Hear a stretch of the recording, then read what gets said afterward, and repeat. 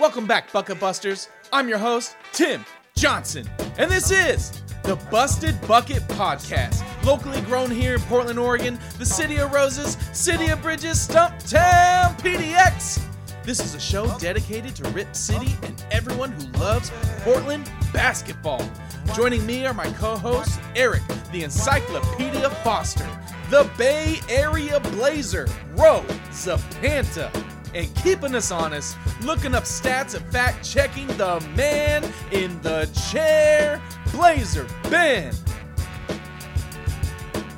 Guys, we have a great show lined up, and I'm excited to introduce a special guest for this episode, Kerry Eggers. Welcome to the show, sir.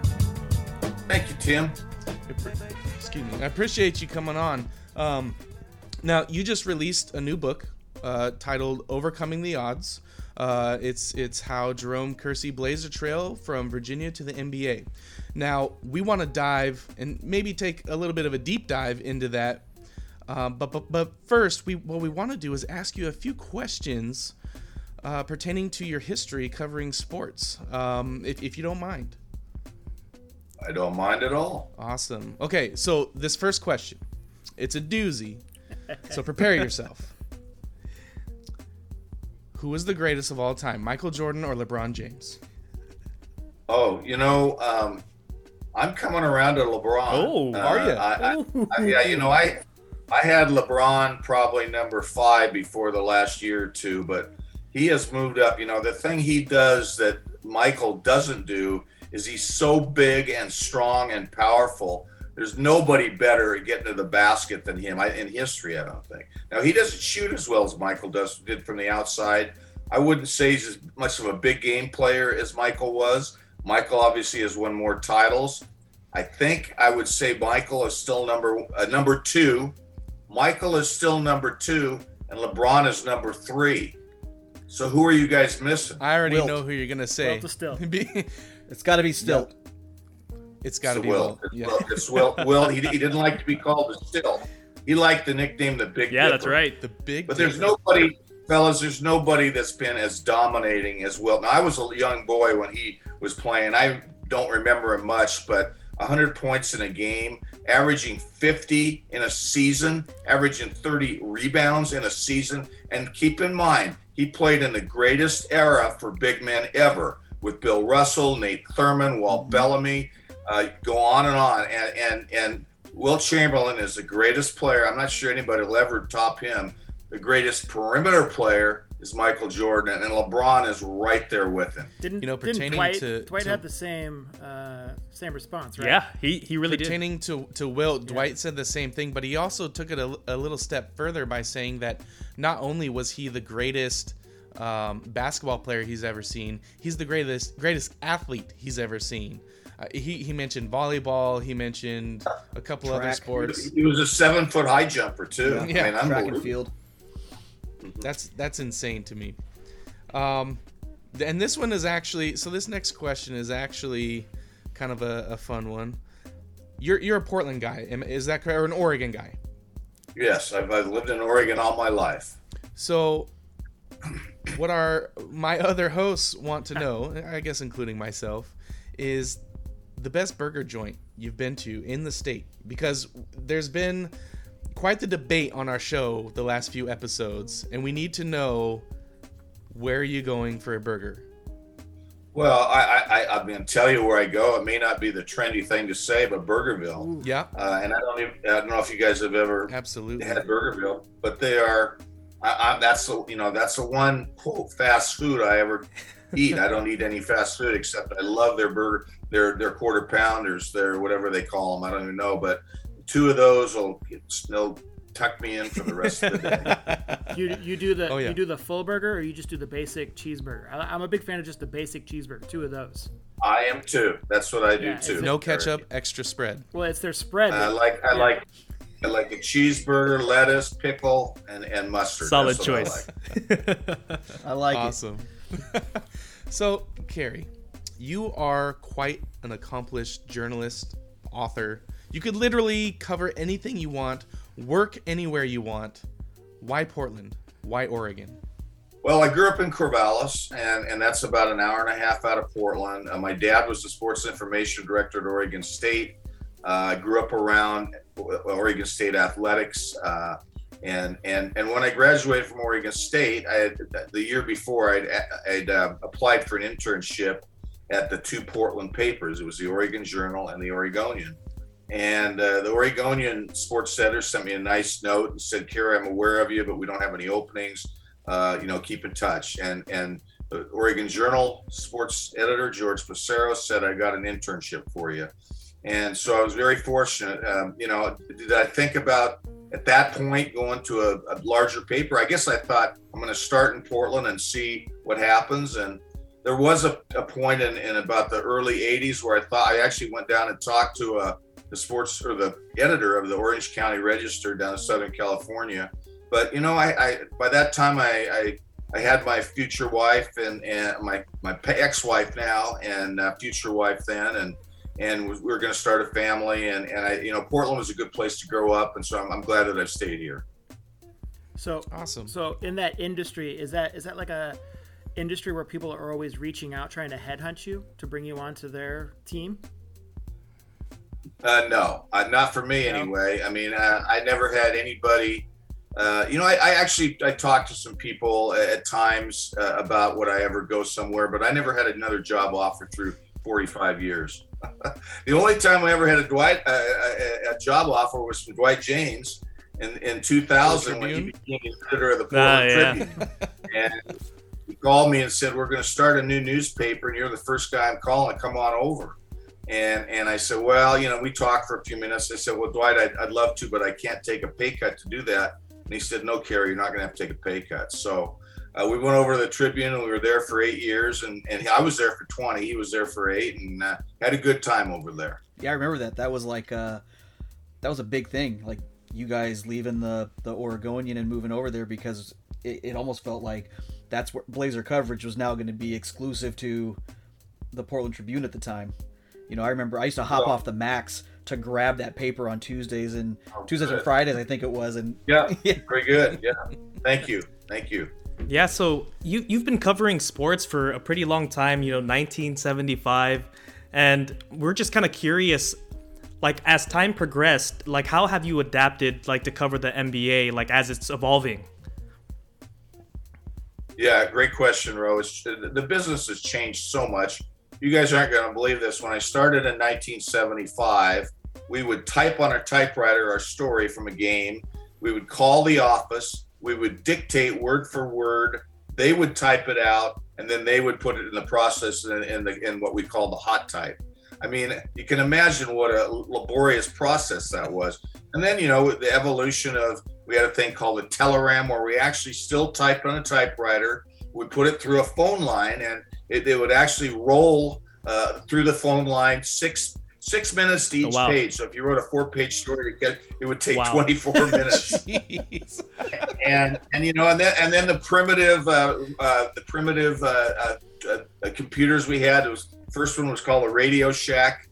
We called it the Trash 80, and it was a crummy little thing that we had to have tape. A lot of times the story, it wouldn't work. And then obviously now, you just email your story in. It's so easy.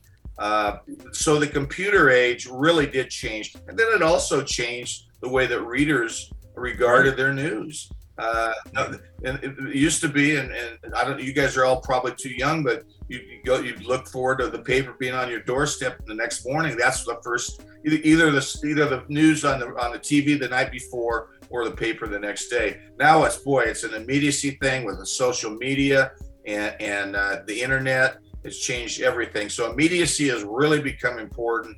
And I'm not so sure I like that. I think I still enjoy a good quality story. One of the things I like about The Athletic is you still get a lot of those there. So, but it's kind of a waning thing, I'm afraid, in our society. Mm-hmm. How do you think social media has changed journalism? Yeah, I mean, tremendous. It's not quite as much about writing the best story. It's getting it there first and getting the scoop on the story, which has always been important. But to me, like I said, the most important thing is is doing it right, getting your sources, making sure you have your sources correct, and writing an entertaining and factual story. Now, you brought up sources. How do you feel about all these stories that say an anonymous source or reliable source? Could you get away with that back in the day? 5, 10 years ago? Eric, it's not preferable, but I understand, and I use sources because you have to protect your sources, and you have to trust your sources, and they have to be able to trust you. So as long as you're not making it up, if you actually do have a source that you have faith that has good inside information, and they say, look, you can't identify me, then yes, I will use it. So talking about your I guess beginnings as a journalist, is there someone that you looked up to or maybe modeled how you covered sports after, or maybe even later on in your career or currently for that matter? Well, two guys in particular that you guys don't know the names. Ken Wheeler, who worked for the Oregon Journal, which is the paper I worked for the first 7 years of my career, and a guy named Leo Davis, who's in the Oregon Sports Hall of Fame at the Oregonian. Both of them were very clever. I loved their word. They were wordsmiths. They drew you into a story with a good lead. They had their facts straight. Both of those guys were great. And then through my career, there's a lot of national writers that I've admired. The one that comes to mind right now is Scott Ostler, who now works in the Bay Area. He worked for the Los Angeles Times for a long time. I really admire Scott. He's funny. He's witty. He's a really good writer. Rick Riley, who worked at Sports Illustrated, very clever writer. So yeah, there's a lot of, and you ask about influences. You pick up things as you go. If you don't, you're not being smart about it. I don't know. I probably never invented anything in the field of writing, but I think that I was able to borrow from people and put together a pretty good craft. Mm-hmm. So I know we have quite a few younger listeners. If you had to give them any kind of advice as far as, if they were looking in to get into this field of journalism, is there anything, maybe call it 3 takeaways that they should focus on? Read a lot, read different stuff. If you're a sports guy, don't just read sports. 2 years during when I was at Oregon State, my last 2 years, I was managing editor of the school paper as a junior, excuse me, and editor as a senior. And I wrote very little sports, and I wrote a lot of other things. And I think that really opened up my eyes to a lot of important things that, just different things that were not connected with sports help you become a better writer. So I say read a lot of stuff. And then when you read things, notice what you like about how that writer is presenting the story, and borrow from that and work at it. And the other thing is, don't think that sports writing is just opinion. That's the easiest part of it. The hardest part of it is getting a story put together where you have quotes from the people involved, where you have facts, where you have numbers, you have ages, you have heights and weights and all that kind of stuff. So many stories do not have all the things. Write your story like as a reader you would want it to be written. Does it leave any questions? If it did, then you're not doing your job. Excellent advice.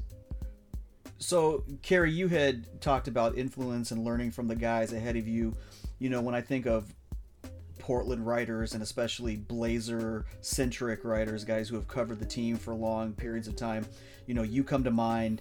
Now Jason Quick comes to mind, Dwight Jaynes comes to mind, but there's a guy that doesn't get talked about a lot, and that's Wayne Thompson.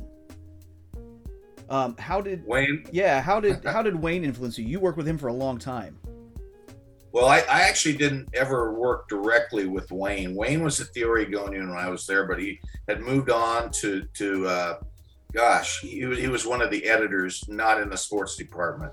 But Wayne became a good friend of mine after he'd retired, and he worked for the Blazers for many years, and I came in the press room. Wayne was the very first beat writer for the Oregonian for the Blazers, and a great guy, a clever guy, a very smart guy.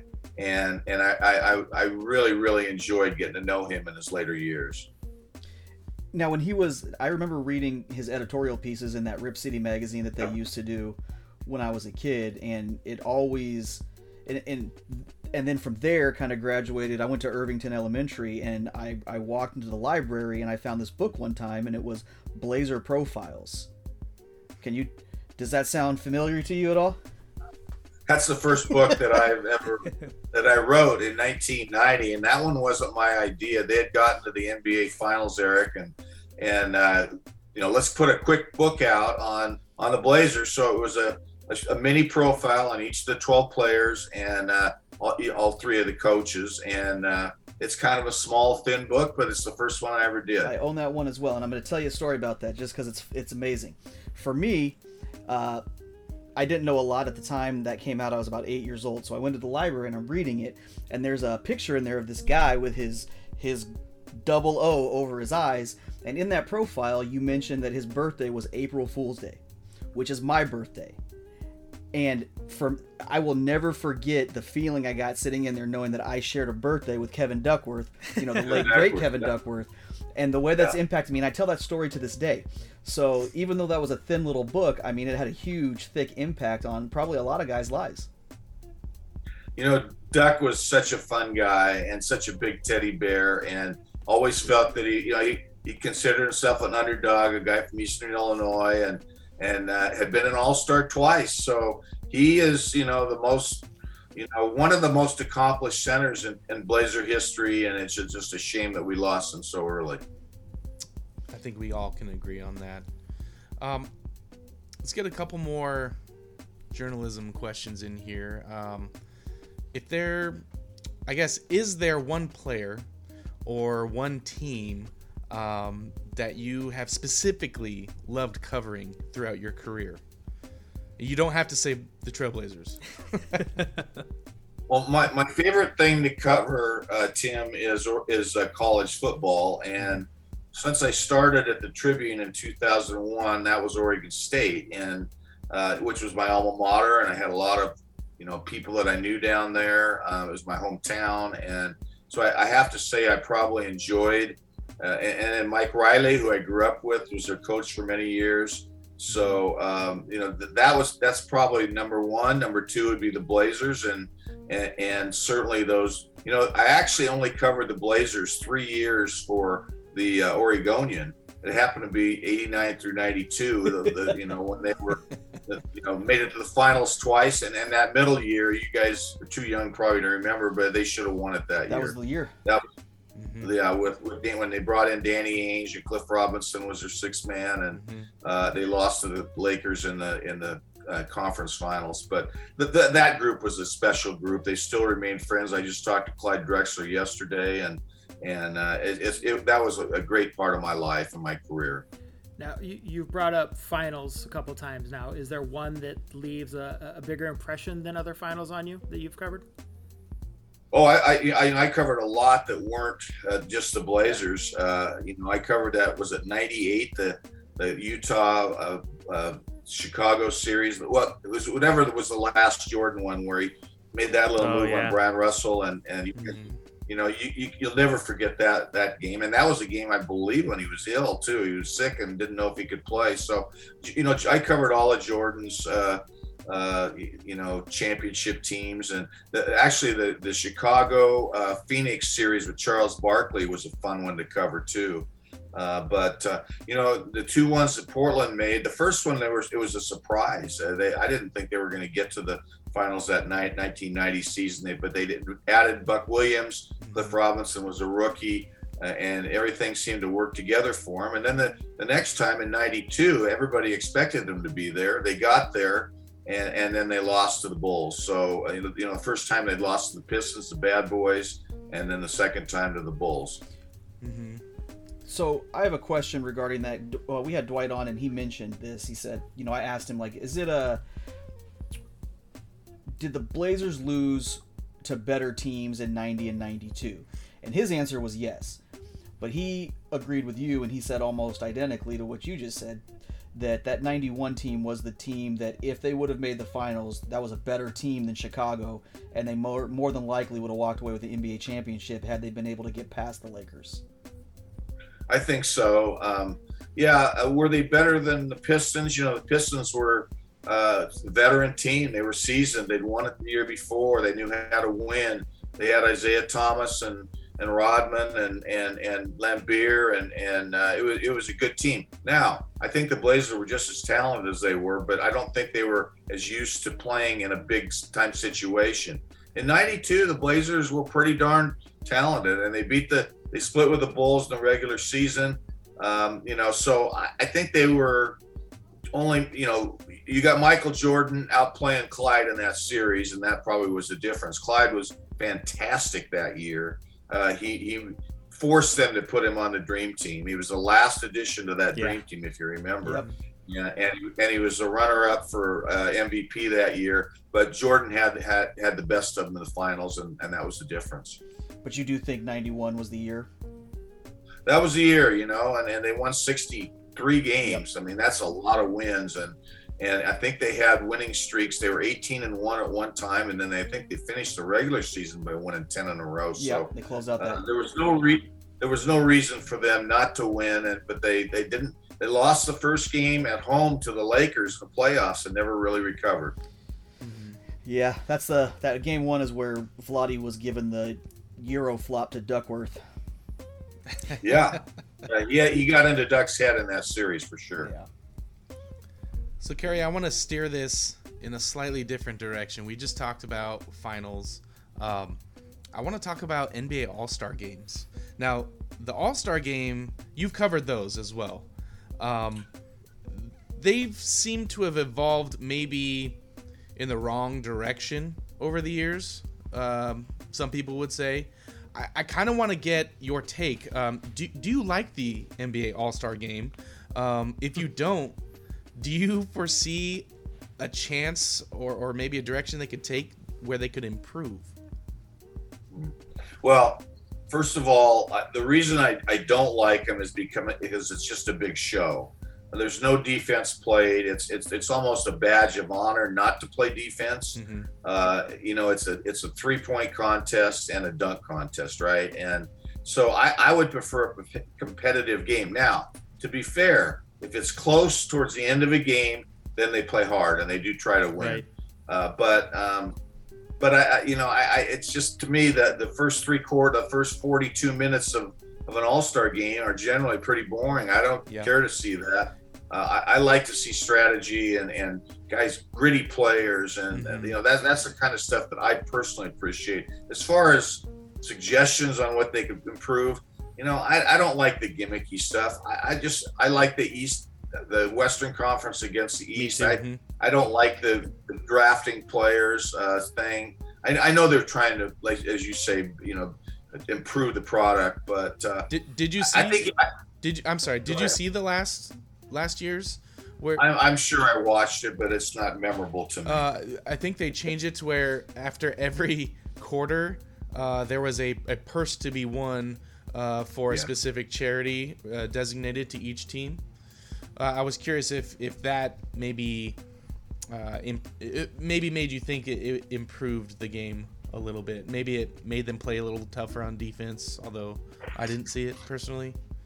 Yeah, I don't think so. But, it's nice that charity benefits from it. But, in the end, I don't think it would improve the product. I was wondering, since you've covered like so many All-Star games, was there one in particular that stood out to you?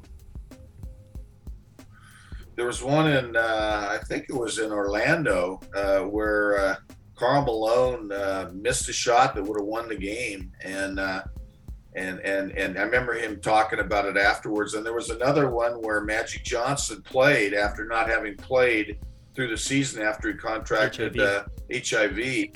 And he won the MVP. He made a bunch of shots at the end of the game. That was the game where Clyde was headed to being the MVP. Stole it from Clyde. And he did. He stole it from Clyde at the end of the game. I can understand why Magic got it, but really Clyde was the guy who threw that game, was the best player. Mm-hmm. So one more question about the All-Star game, and I promise we're done. Did you hear, it was maybe a couple years ago, Bill Simmons talking about adding a mid-season tournament instead of the All-Star game? Yeah, I think they've posed that idea several times, and I think it's terrible. Look, the season is good. It's too long. Mm-hmm. I'd like to see it be about 72 games instead of 82, but they're never going to do that because the owners want the money, and I understand that's a business. But no, I don't like mid-season tournaments. The commissioner, Adam Silver, has talked about that, and I think they've considered it pretty seriously, but I wouldn't be in favor of that. Another week of the NFL season means another shot to win big at DraftKings Sportsbook, an official sports betting partner of the NFL. New customers can bet just $1 on any NFL game and win $100 in free bets if either team scores a point. The last 0-0 tie in the NFL was in 1943, so I'd say this is a no-brainer. Download the DraftKings Sportsbook app now. Use promo code TBPN. Throw down $1 on any NFL game and win $100 in free bets if either team scores a point. That's promo code TBPN this week at DraftKings Sportsbook, an official sports betting partner of the NFL. Must be 21 or older, New Jersey, Indiana, or Pennsylvania only. New customers only. Minimum $5 deposit and $1 wager required. One per customer. Restrictions apply. See DraftKings.com/sportsbook for details. Gambling problem? Call 1-800-GAMBLER. That's fair enough. Let's take another detour. So there was a recent story that broke implicating 18 previous NBA players in an insurance fraud scandal. I'm sure you heard of it. 3 of them being ex-Blazers, one of them being a current assistant coach for the Blazers. Now, what we're wondering is, were you surprised to hear the names of Ruben Patterson, Darius Miles, and Sebastian Telfair? I'm never surprised at those 3 names being associated with some sort of trouble. Mm-hmm. So what we're kind of hoping to do is talk a little bit about the Jailblazers here, which you wrote a book about this. It is actually titled Jailblazers, How the Portland Trailblazers Became the Bad Boys of Basketball. Do you believe, in your experience, that the Jailblazer era was the most tumultuous time to cover the NBA here in Portland? Did you see any upsides to this team besides the raw talent that was on the team? Or was it always just kind of doom and gloom around here? No, I wasn't doom and gloom. It was the most tumultuous period in Blazer history, but think about some of the players and I basically consider that from about 95 to 2005. There was people like Chris Dudley and Brian Grant and Steve Kerr and Steve Smith and even Scottie Pippen. I had a great deal of respect for Scottie, and I mean I could go Jermaine O'Neal, Kenny Anderson, Derek Anderson. All those people are good people, and we're not trouble guys. So they got dragged down by the others, the guys that had trouble either with the law or with making practice or technical fouls, that sort of thing. And but again, we'll never see Tim a group an era of players like we saw then, because a city won't allow it, the fans won't allow it. I don't think ownership or the league would allow it these days. Mm-hmm. Would you consider it a failed experiment by Bob Whitsitt? For sure. Yeah, absolutely. He didn't even get them to the NBA finals, and he had the greatest wherewithal of any general manager in the league. I mean, he set an all-time record, Eric, for salary payroll, and didn't even get them to the finals. So, his experiment with just let's throw it was like he was a fantasy team owner. He threw a lot of good talent in and said to the coaches, you guys handle it. And to be fair, the coaches all were glad to have that talent, even though there was some issues with the players that they had to deal with. And in the end, it didn't behoove them. Now, you've mentioned it in your book a few times, but do you think that experiment failed, maybe partly due to the fact that ownership and management didn't actually reside in the city? Not ownership. I think an owner can be outside the city, but the general manager has to be in the city. He has to have a pulse on what's going on. And Bob Whitsitt, during his time, always lived in Seattle. When we asked him about it, he said, "My home is my cell phone." And okay, but he didn't know what was going on a lot of the time. I don't know that he cared anyway, but if you ask any of the players, they felt that the general manager should live there, and I agree with them. With your book, The Jailblazers, you talked to a lot of people. You talked to players, coaches, referees. Was there anyone that you talked to in particular that really stood out? There was a lot of people that I really enjoyed talking to and were great sources. Bobby Medina, who was the strength and conditioning coach, was really a good source. Jay Jensen, who was the trainer, all the assistant coaches were really, really good to talk to. Dan, the guy, I'm drawing a blank on his last name. He was an assistant with Maurice Cheeks, was in particular very, very good. And a lot of the players were terrific sources. And, I would have loved to have had a chance to talk to J.R. Ryder and Rasheed Wallace and Bonzi Wells and those guys, but they chose not to talk. But we got plenty of stories about them from other people, and I think I was able to be pretty comprehensive with it. Was there ever any reason why specifically Rasheed Wallace wouldn't want to talk to you? By the way, that's Dan Panaggio. I'm sorry, Dan, that I forgot your name. You remembered it.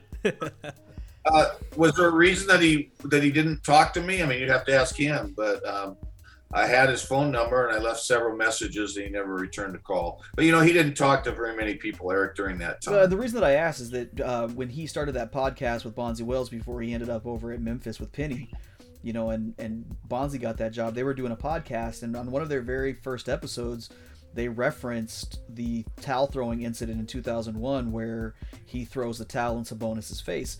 And right. He was apologetic about that. He apologized on the podcast saying that, Sabonis' family was there. He shouldn't have done that. It was immature. And I felt like it was surprising considering he didn't want to participate in the book, which could have given him an opportunity to kind of clear the air, so to speak, or give people his side of the story. But apparently he just wasn't very willing. I wish you'd have been his agent at the time, Eric. You'd have talked him into it. I would have. Absolutely. All right, Kerry. Now for the meat and potatoes. We want to talk about Jerome Kersey. We want to talk about your new book, Overcoming the Odds. I guess what we want to start off with is talking a little bit about what you remember about Jerome Kersey's character and what he meant to this team. Because to us, he seemed like he was the glue guy for the team. I would say he and Buck Williams were similar in that, Tim. And neither of them had plays run for them offensively. Sometimes players, no pun intended, take offense at that. They didn't. They filled their roles admirably.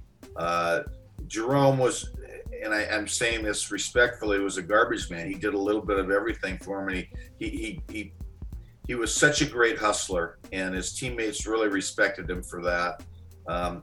He was the greatest guy at running down the other team that was on a fast break and swatting the ball out, just they were trying to dunk it or stuff it. He did that before LeBron James did it. So he was an excellent rebounder. He was a great finisher, an excellent dunker. And as you talked about character, he's the kind of guy that was really for the team, not so much for himself, but for the team. In fact, I think he subjugated him, his stats at times in order to help the team. So the only guy in that group that did not make the All-Star game, but in my mind, he was that kind of a player. You mentioned also Buck Williams. I know we're already, steering off Jerome Kersey. Did you have a lot of conversation with Buck? Have you spoke to him recently ever, or do you know what he's up to? Yeah, Buck's in Maryland, and he has several business ventures. He coached a couple of years with the Blazers. I talked to him for both the Kersey book and for the Jailblazer book, and he's doing really well. He's a great guy, and in fact, I used him right at the end of the book where he said that he thinks that Jerome's number should be retired by the Blazers, and I believe that too. And I'd like to see them hang number 25 from the Raptors. He deserves it. Absolutely. I think we can all agree on that one. Across the board on that one. Mm-hmm. So, Kerry, we knew going in, well, at least I did, considering the circumstances around Jerome's passing, that it was going to be a tough read, but you decided right from the get-go to go right for the feels with Terry Porter pinning the forward. That was tough, and that was heartfelt, and Terry Porter did a great job on that, by the way. So I just wanted to give him, a round of applause for making it as heartfelt as it was. But what kind of reaction did he have when you asked him? Yeah, he said he'd be glad to do it. I just went over to his house one day and we sat down and we talked for hour and a half, and I basically interviewed him. When these things are written, the writer does the writing, but on Terry's behalf, he went through a fine-tooth and comb and made a bunch of changes, and every change that he made improved the product. And I agree with you; he did a beautiful job. Yeah, it was great. What do you think Jerome's impact was on those teams? He played all the way till '95 in Portland, so he was here for an entire decade. He played with a lot of different guys.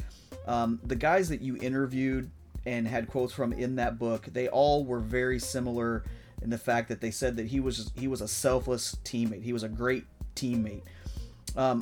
Was there anybody in particular that stood out that took it a step further and talked about Jerome's impact on them? I think probably Terry would be the one. He was the one that was closest to him. But, the guys that talked about the impact that he had on him were probably the Longwood guys, where he played college ball, and he became their leader immediately as a freshman.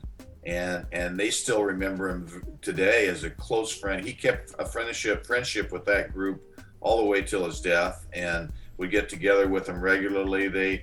He'd fly some of them out. Mitch Walker, Kevin Brandon in particular were close friends of his, and Kevin didn't play with him, but was a classmate at Longwood. And Kevin is the guy that established a scholarship in Jerome's name at Longwood, and it was a neat thing. But those guys were in particular talking about how he never changed. He was always the same guy, and a very, very popular member of their group. And do you think that maybe had something to do with the upbringing that he got from his grandparents? No question. His grandmother in particular was the biggest influence in his life. His mother had him when she was 17.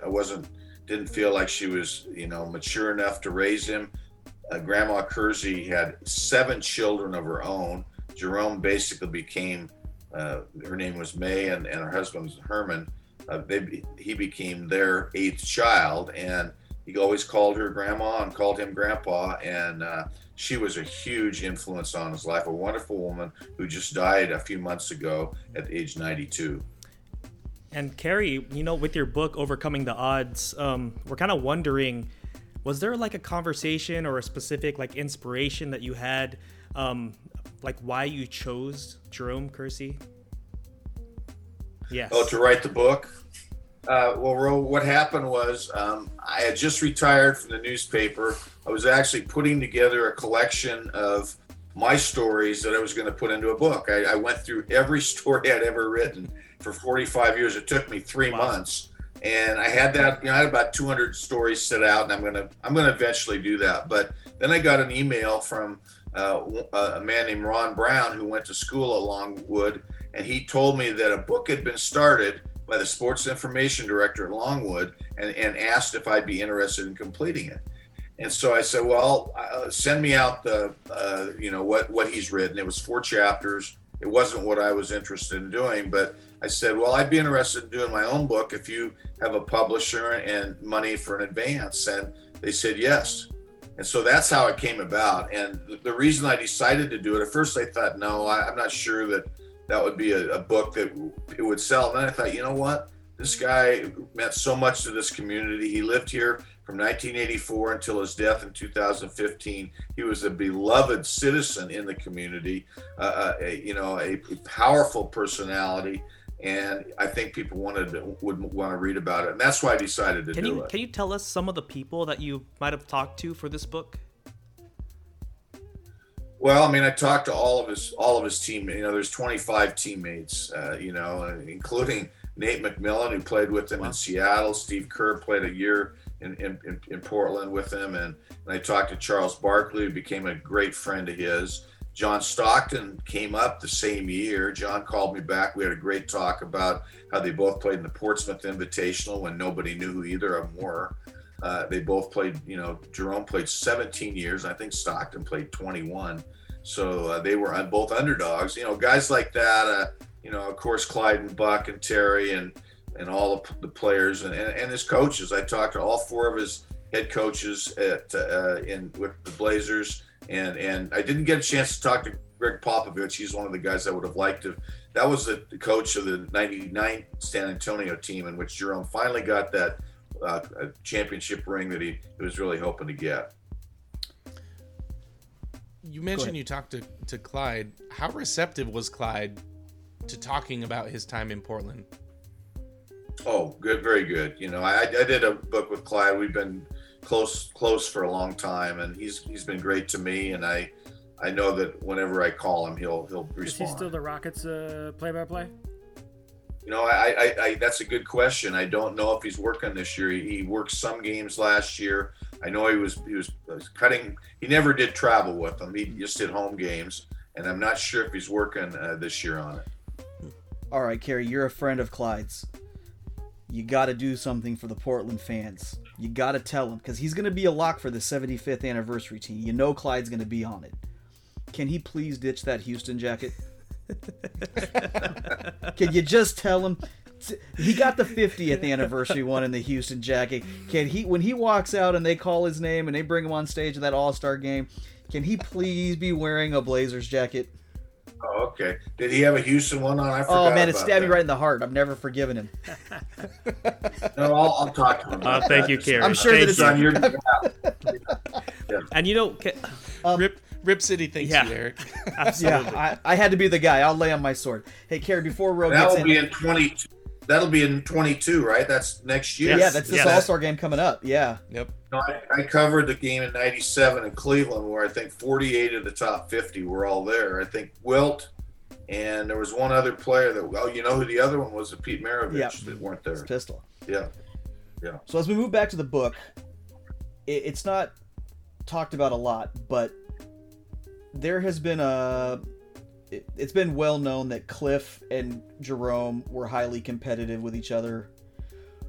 How do you approach that with both of those guys past now, and revisit that and talk about some of the things that they did in practice? There's been some rumblings of maybe a couple fist fights and some choice words between those guys just being competitive. Cliff wanting his spot. What did that look like back in the early 90s? I asked players about that specifically, and they said that while there was a competitive fire, that there was no ill feelings between them, and that I don't believe there was ever any fist fights. There was a lot of physical play in practice, and Buck Williams told me that Jerome's feeling about that was, that's my spot, and he's not going to beat me out, and he didn't. No, he never did. He didn't.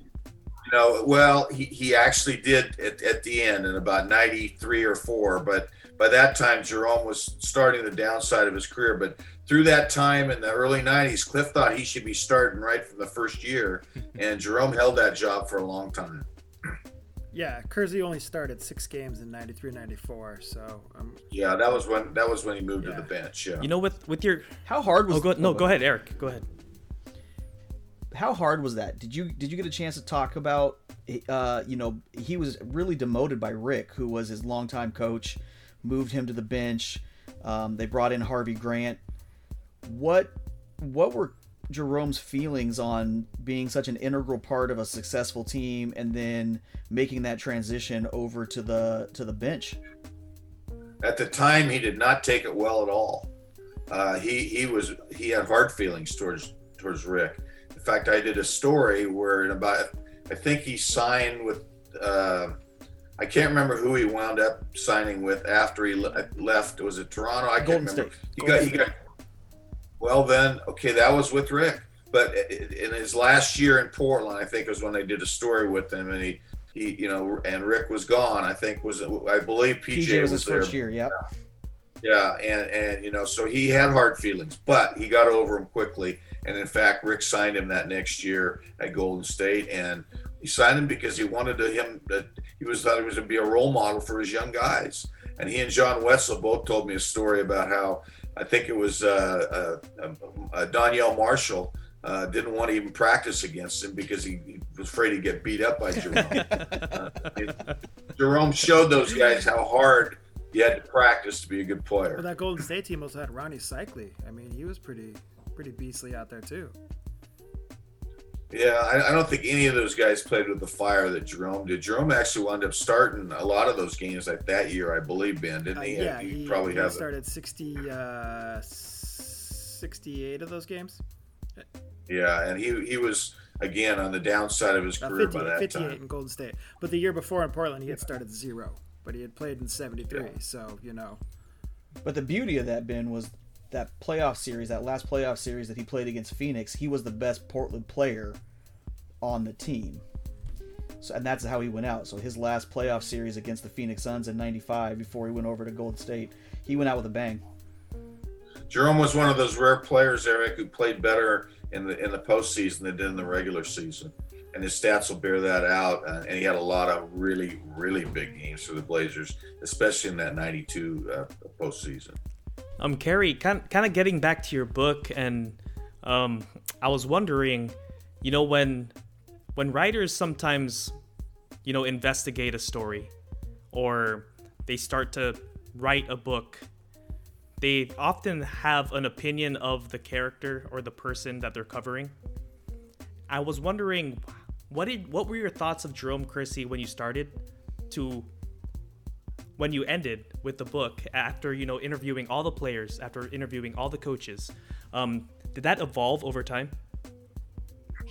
No, because I knew Jerome fairly well, and my opinion of him will not change because of what other people said. But I was a little bit surprised, or maybe a little. My opinion was fortified by the just kind of unanimous how popular he was. And I talked to some guys off the record about him on some stuff that maybe I didn't use, but by and large, 98% of the stuff was positive about Jerome, and you don't see that all the time. I mean, he really was a beloved guy by his teammates and even by players he went up against. Another guy I would have loved to have talked to was Xavier McDaniel. That was probably the guy that he had the biggest rivalry with.